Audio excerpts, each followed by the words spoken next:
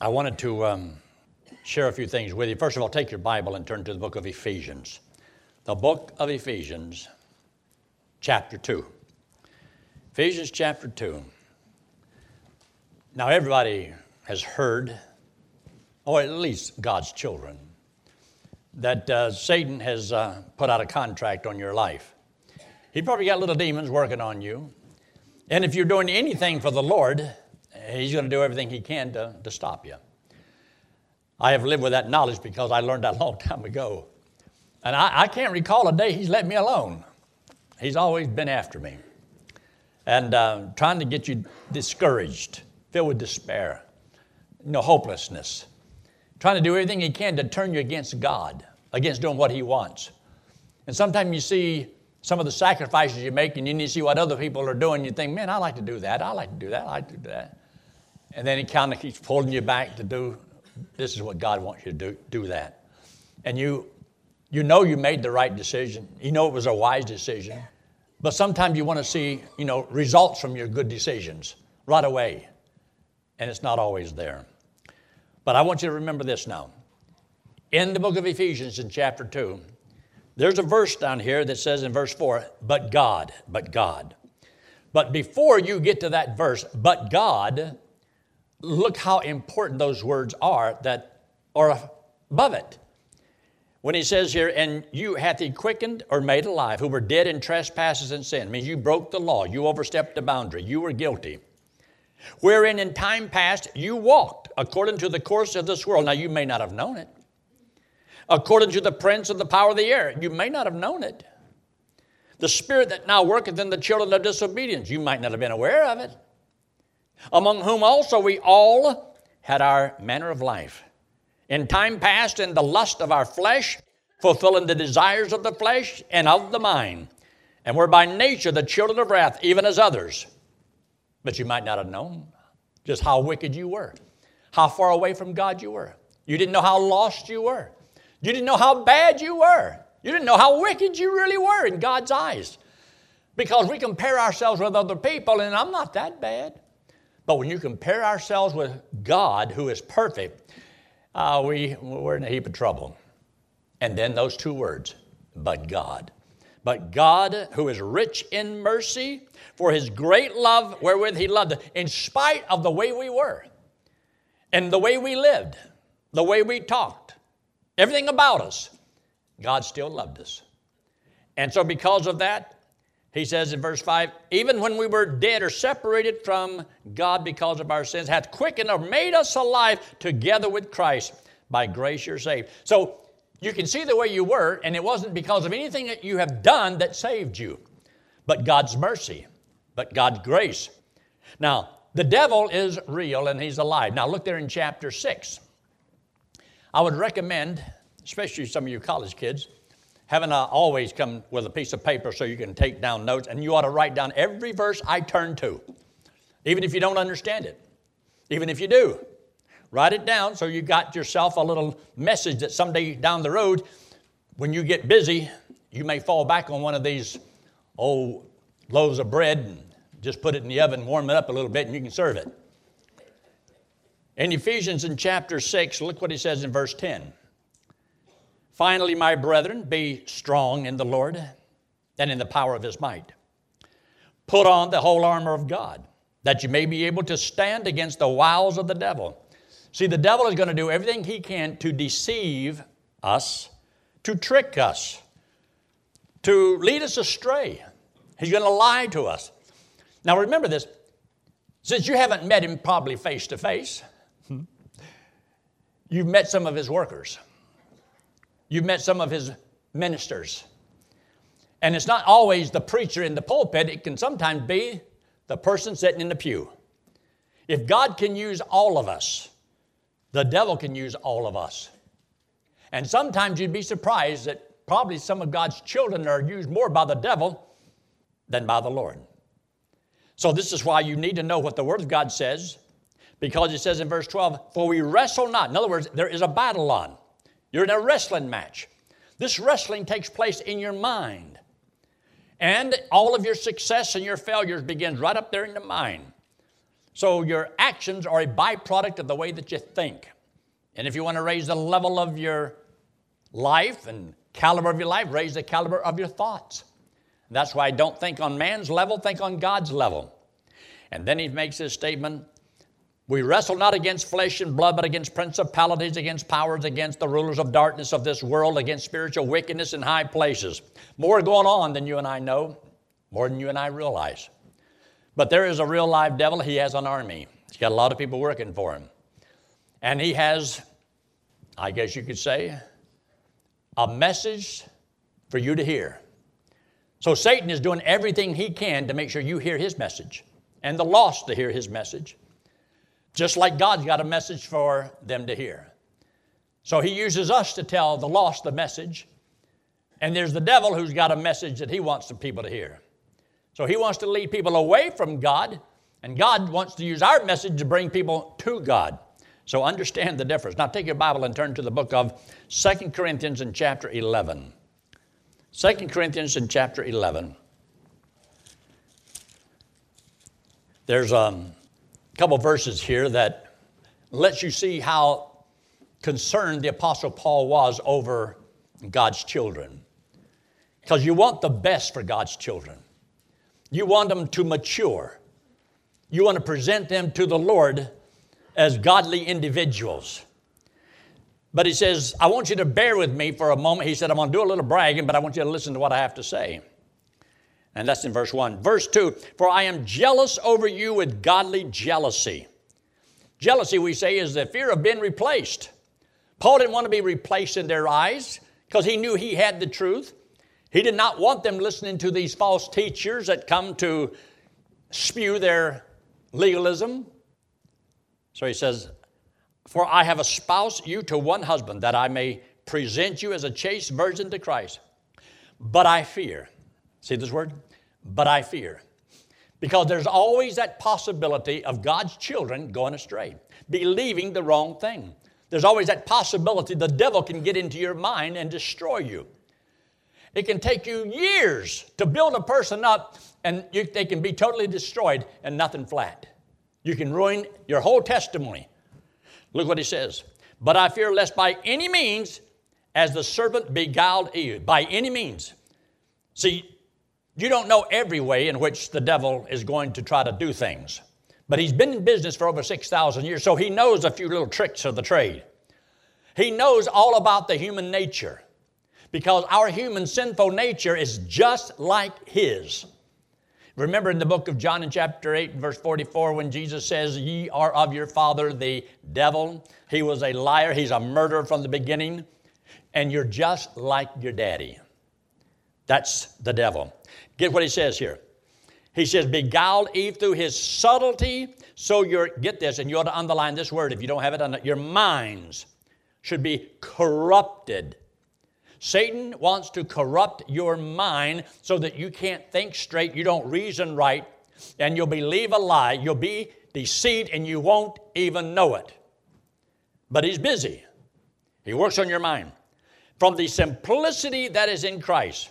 This is why sometimes I enjoy taking so-called difficult scriptures and with the simplicity of the gospel, explaining them.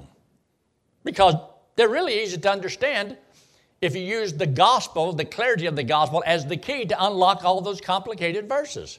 Because when you understand what the gospel is and what it is not, that's the biggest key to understanding the scriptures.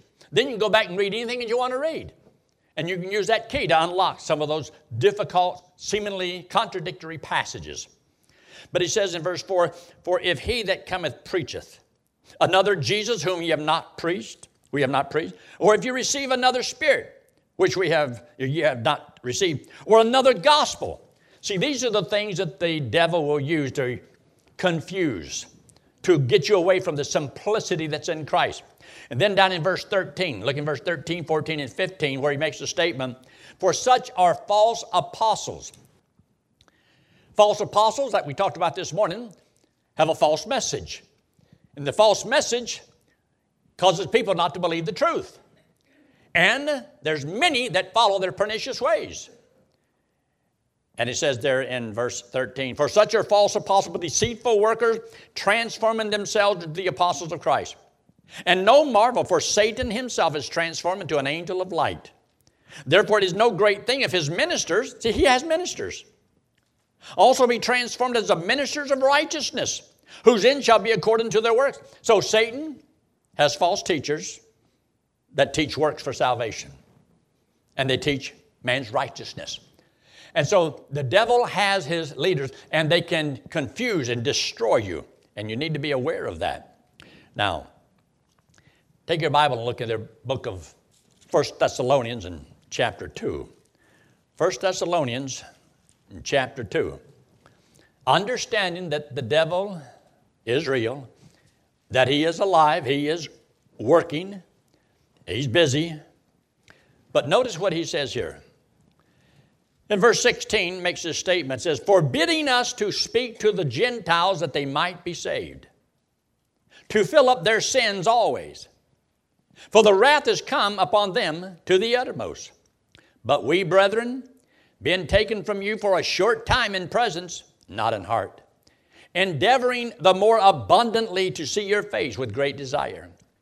Wherefore we would have come unto you, even I, Paul, once and again. And then you need to underline these words. Satan hindered us. Now, if Satan can hinder the great Apostle Paul, do you believe he can hinder you? Can he affect you? Just because you can't see him doesn't mean he's not working, or his little devils and demons that he's got. How many are there? I don't know. How many has he got after you? I don't know. But from the Word of God, I believe that Satan will do everything he can to stop us from being effective and try to ruin and destroy our testimony. Now, one more scripture I want to show you right now is 2 Corinthians in chapter 2. 2 Corinthians in chapter 2. Just so that you know the words that are found in here about our enemy that we cannot see. And you'll notice there in verse 11, lest Satan should get an advantage of us, for we are not ignorant of his devices. Now this is why it's talking about in the book of Ephesians in chapter 6 about the wiles of the devil and how we're supposed to put on the armor that God has provided for us so that when we are attacked, we can stand. And having done all, to stand. God does not desire us to stumble and fall, but to take a stand, to know and to be able to discern the tricks of the devil. So this is why in Hebrews in chapter 4 and verse 12, he talks about, for the word of God is sharp and powerful, and it's a two-edged sword, piercing even to the dividing asunder soul and spirit, and also talks about the joint and the marrow and the thoughts and the intents of the heart. All of this that God has given to us so that you learn discernment. Without the truth of the Word of God, you cannot discern the devil's tricks. You won't see it, he'll deceive you. When you know truth, you can detect the error. Now, I got a nice little letter a couple days ago. I thought I would just read a little bit of a portion of how somebody sees easy believism. He says, as with building a pyramid, bringing eternal life to the human soul is never an instantaneous event. As soon as I read that, I thought, I don't know if I agree with this guy. That line all of a sudden just made me think, wait a minute, what's he talking about? All people who get saved, boom, it's in a moment. Because the moment you believe and you trust him, you have it. Boom, that quick. But he says it's kind of like building a pyramid. He says it took years to build a pyramid. And you don't build a pyramid overnight. And so people are trying to get people saved in a flash. He said it can't be done. So he says, as building a pyramid, bringing eternal life to the human soul is never an instantaneous event. The words quick and conversion are mutually exclusive. The battle for the heart wouldn't stand for a one-round knockout. In fact, the phrase quickie conversions is code for don't you believe it. What appears to be instant believism is most often a product of misunderstandings, deceptions, or both. When I witness, do you know I actually expect, if I make it clear and they're reasonable, I just believe I'm going to win them to the Lord. I just assume that if I made it clear, it should be easy for them to trust Christ as Savior. And I do believe that I lead them to the Lord that quick. If they hear it and they understand, now it may take me several minutes to explain it to them, but here's what he said.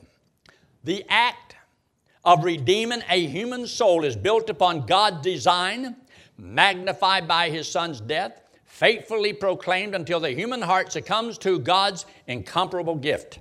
In other words, it takes time. You've got to learn a little bit. It takes time. He says, how many questions had Nicodemus asked himself before he brought his list to Jesus? I mean, I don't know about a list that he brought to Jesus. He might have had a question or a doubt. But he did come to see Jesus at night. But I would believe that by the time he left that night, I believe he probably trusted the Lord. But he didn't bring that out. He said, how much heartbreak had the Samaritan woman felt before she gave her heart to the Savior? I don't know if she was brokenhearted or not. She'd only been married 5 times and was living with another man. She might have been happy as a lark. I don't know. You know, the Scripture didn't say. And if she'd lost that one, she could have got 2 or 3 more. Who knows? I don't know. But I don't believe that Jesus took all that time to try to convince her how bad she was. And she had to, promise to get rid of that man she was living with and confess all of her sins. You probably can't remember them. And, and it takes time. So he had to go back and see her 4 or 5 times, right? Man, she heard it that one day, and she was in the city telling everybody about it. They came out and heard him and believed. Immediately they believed. Now that contradicts what this fellow is saying. But this fellow here writes a lot of good articles at times, and they publish them. He's a well-known individual. I'm not going to tell you who he is, though. Maybe later. He says this. He says, how many Christian testimonies had Paul silenced before he yielded to their message? How much bondage had the Philippian jailer experienced before he asked, what must I do to be saved? Well, as far as I know, his mom never even heard it until Paul and Silas were singing Amazing Grace that night in the jail cell. And it doesn't say, that's reading into something that's not there. But it's also letting you know that you don't just go out of here and win people to the Lord. It's a long, drawn-out process. Here a little and there a little. So he says, a soul's conversion is a journey from 1 to 100. Each step is linked to the next. No motion is wasted. It goes something like this. Whew, I am so glad he explained it. But I do see a little deviousness in this. Deception in here. Somebody has influenced the man's thinking. And I know it wasn't God and it wasn't the Word of God. He says, a man invited to church hears the gospel for the first time. That's steps 1 to 6. He hears a friend's testimony. That's steps 11 to 14. Curiosity causes him to read from God's Word. That's 19 to 27. A co-worker shares the love of Christ. 30 to 36. A Christian concert takes him from 41 to 45. He tunes in to hear teaching on Christian radio. 47 to 54. He's back in church with an open mind. 58 to 70. He asked a friend about your message. 70 to 74. More Christian radio on a sleepless night. 77 to 81. Someone walks him through the plan of salvation. 84 to 90. He observes Christ-likeness in a friend. 93 to 98. He prays a prayer of faith and repentance. 99 to 100. Whew, finally got him there. See, it wasn't all at once. It's a process. Evidently, when somebody explained the gospel to the friend, someone walks him through the plan of salvation, he still didn't get saved 2 more times later. I think you can eliminate all of that. Just witness to people. And if it makes sense and they believe it, they can trust Christ as their Savior. I guess some people just want to make it hard. I've had people say, you just make it too easy. Well, what right do I have to make it hard? I says, what's that? Is that a pen? No, that was too easy. Believe hard. How do you believe hard? Well, this is not a pen. This is a baby grand piano. Now, would that be hard to believe? See how hard that would be to believe? You see, are we supposed to go to the world and make the gospel hard to believe or easy to believe? If you just tell them the truth. The truth ought to be something that when you hear it and you believe it, you can have eternal life. So I don't agree with most of these preachers. And he writes articles for all the preachers and sends it out. And he sends it out through Faith Talk Radio, which comes out of a national thing. They've got over 100 stations. And this goes to all the preachers throughout the country and telling them this is how you do it. No, it's not how you do it. So therefore, I think we would have a little of a problem. All right, I want you to write a couple things down. You need to write this down. When we take the Bible, for example, there are two books in the Bible that Satan really hates. One is the book of Genesis. The other one is the book of Revelation. The book of Genesis, because his doom is prophesied. Genesis predicts the doom of the devil. Revelation is his execution. Satan does not like either one of those books. And you'll also notice that in the book of Genesis, the devil is not mentioned in the first two chapters. And in the book of Revelation, he's not mentioned in the last two chapters. But is the devil mentioned in all those other places in between, all over? And you read that and see that. Liberal theologians, and there's a lot of them, say that the book of Genesis, well, that's a myth. The book of Revelation, well, that's a mystery. So both of them you can't believe because one's a myth and one's a mystery and you can't understand it anyway. You know the book of Revelation is too hard and complex. You can't understand that. Satan will fight those two books because it's the beginning and it's the ending. When Jesus comes along and he says, I am Alpha and Omega, means I am the beginning and the ending. I am the first and I am the last. We talk about Satan. In the book of Genesis, you see his deceit, how deceitful he is. And in the book of Revelation, we also see the defeat of the devil. So the devil is going to be defeated. He's already been defeated at the cross. It's just like a flower plant, and you cut that flower, it is cut from the source of life. When it's separated, it's dead. But it still looks alive, but it's dead because it's cut from the source of life. And you and I, we are spiritually dead. We are cut off from the source of life. We have a physical body that's going to die. So I wrote 3 little things down I wanted you to put down. Satan wants to separate you from your body. That would be physical death. He wants you dead. He wants you dead. You ought to be so thankful to the Lord for every day you live, every breath you breathe, because we live only by the grace of God. When we were born into this world, we were spiritually dead, and the devil wants to keep you spiritually dead. It means you're separated from God.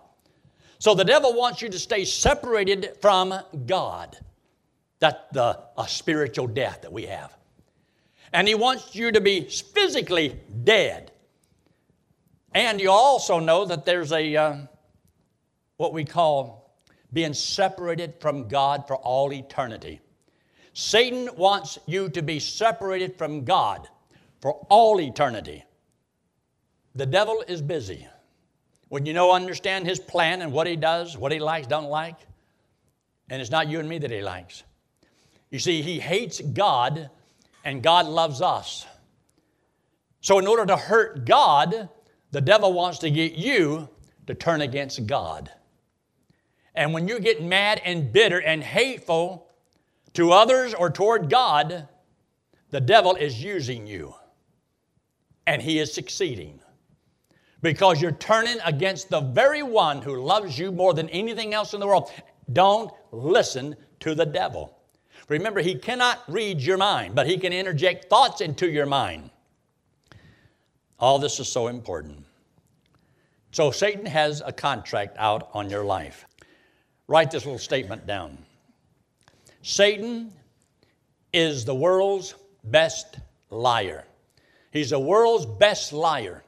And look in Revelation chapter 12. Revelation and chapter 12. He is the world's best liar.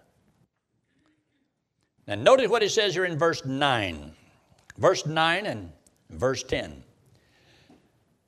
Look at the power that the devil has. Verse 9 says, and the old great dragon was cast out, that old serpent. He's not new, he's an old serpent. Called the devil and Satan. Now, the other part of this verse, you need to underline these words because you need to know what description God gives of this bird, which deceiveth the whole world. He must be a pretty good liar. Now, there's a lot of people I've met in life, and some of them are some mighty good liars, but the greatest liar is the devil himself. He is called the lie. He is the liar, and he lies. Now, the Lord is the truth. Jesus says, I am the way, the truth, and the life. He says, sanctify them through thy word. Thy word is truth. So in life, it's not so much trying to decide between what's right and wrong or good and bad. It's truth and lie. You see, if people knew the truth, knowing the truth, you can discern anything that don't come up to it if you know the truth. And so you don't have to believe the lie because that's where you get into, what's good and bad can be relative based upon the situation or who you're talking to. Truth doesn't change regardless of who you may be. Truth is truth. And so learn the truth. Where are you going to find the truth that you and I are supposed to know? Right in God's Word. You see why it's so hard to get even young Christian people to come to Bible college and study the Word of God? They ought to flock to the place that teaches the Word of God so they can learn it. Because nothing else will matter if you go out and you live a lie. Your whole life can be a lie. But you'll be deceived. You will not know it. You cannot discern it. So you study the Word of God. Now, hold your place right here. I want you to look there in the book of 1 Corinthians chapter 2. 1 Corinthians chapter 2. 1 Corinthians chapter 2, look what he says. In verse 9 says, eye hath not seen, ear hath not heard, neither hath entered into the heart of man the things which God hath prepared for them that love him. But God hath revealed them unto us by his Spirit. Yea, the Spirit searcheth all things, yea, the deep things of God. For no man knoweth the things of God, save the Spirit of man which is within him. But what about the things of God? So if you had the Holy Spirit of God dwelling within you, then you could know the things about God. And that's what he says here. In verse 12, now we have received not the spirit of the world, but the Spirit which is of God, that we might know the things that are freely given to us of God. So the Holy Spirit living within you is for a reason. He is to illuminate your mind. You see up there in verse 10, hath revealed them. There is the revelation of God, what God reveals. And then in verse 12, there is the illumination. This is how God causes you to discern, to be able to see. And then down in verse 13, which things also we speak, not in the words which man's wisdom teacheth, but which the Holy Spirit teacheth, comparing spiritual things by spiritual means, with spiritual means. This is inspiration. So you've got revelation, you've got illumination, and you've got inspiration. You've got what you and I need to discern the wiles of the devil. And if you don't know this, you cannot see and understand the spiritual world, the spirit world even. And so this is why God wants us to study the Word. So why do you think the devil works so hard to keep people from going to Bible college? Bible college is nothing more than studying God's Word. Now what's wrong with that? Nothing. This is why this is so important. But now notice what he says in verse 14.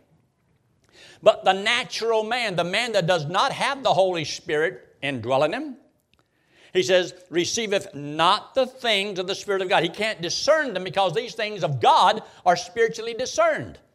And the lost man who doesn't have the Holy Spirit cannot discern right from wrong. That's why you study the Word of God. That's in Hebrews in chapter 5 also. So these things are so important. The other thing I wanted you to write down was Satan is the biggest liar. Not only the best liar, he's a big liar. Do you realize how many people he has caused to believe his lie? You think about it, and we covered it this morning in the book of Matthew in chapter 7. The road to destruction is broad, wide, many there be. Many. Look how many people are deceived. The false prophets have a false message. They work for the devil. And think of how many people are deceived. Look at this world today. Do you think we have gained and we have more believers now who know the Lord and love the Lord and live in a godly life than we ever have in history? We've only had 2,000 years. How are we doing? Are we winning or losing, you think? It doesn't look good. It doesn't look good. I want you to write this down. The devil discredited God's provision. The devil will discredit God's total provision. In other words, regardless of how much God gives to you, regardless of how much He does for you, you're going to find fault for something He didn't do for you, something He didn't provide. In other words, you asked God for something, you prayed for whatever, and He didn't do it according to your timetable, and it doesn't matter how much you have been blessed. It's because you'll find one little thing that you can find an error with God. God let me down. God failed me. And you don't trust Him. Where do you think this not trusting God comes from? The devil will do whatever he possibly can to discredit. Remember back there in the garden? It didn't matter how many trees, how much fruit they could eat. It was because He withheld one tree from them. He didn't give them total provision. He provided. But you can't touch that one. Well, that's the one I want. And He won't let you have it. He won't let me have my own way. Okay. So Satan discredits God's total provision. Also write this down. The devil discredits God's lawful punishment. He discredits God's lawful punishment. In other words, even in the garden, thou shalt not surely die. What does that say? He's discrediting the punishment for the sin. Do you think it's possible that some Christians believe that they can sin against God and get away with it? It really won't matter. I mean, just a little bit, and you can tolerate a little bit. I mean, after all, God knows I'm not perfect. And so you can do a little bit of sin and get away with it. And you think that it's not going to matter. And so He calls you to discredit the punishment of God, the chastening hand of God. I want you to be convinced, if you serve God, God said, I will bless you. And if you don't, God said, I'm going to chasten you.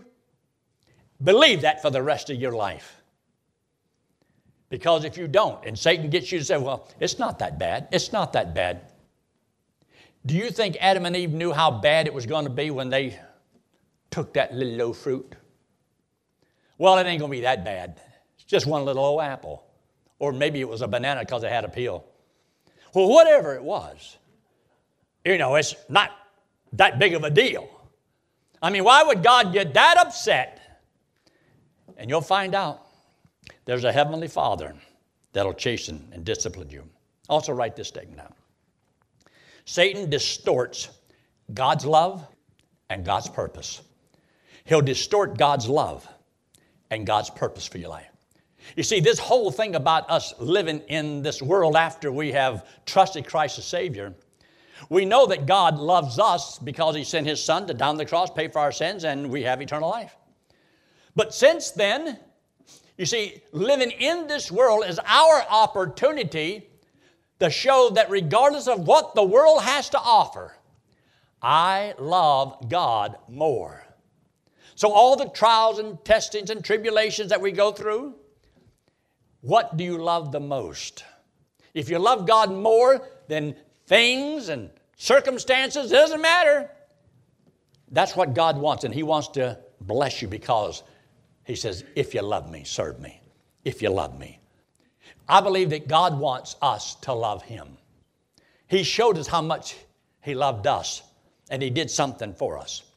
Now He says, if you love me, keep my word. And so the devil will do whatever he can to cause you to question the love of God. Because you see, if God is so great and so big, so powerful, and He's supposed to be God on the throne and He can control, why did He let that happen to me? Why did He let that happen to me? Why did He take my son? Why did He take your daughter? Why do I have cancer? Why do I have this problem? And you name it, and God could have kept all that from happening. So God, well, it caused you to question the love of God. Don't let the devil have victory in your life. Don't you question and doubt God. God has not changed. God is love, and He wants the most. He wants the best for you.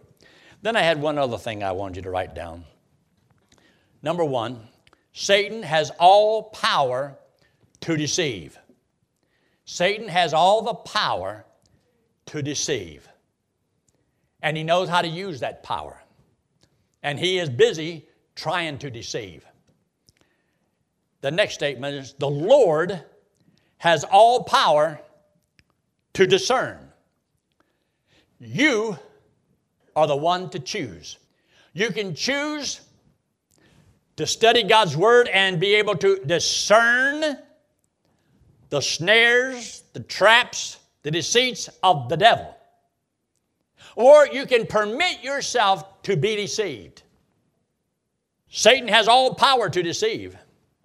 God has all power to give you discernment through His Word. Studying of the Word of God is all the knowledge you need to discern the tricks of the devil. He did not leave you with one thing that's not in this book that Satan can have an advantage over you. You don't have to lose. You don't have to fall. You don't have to quit.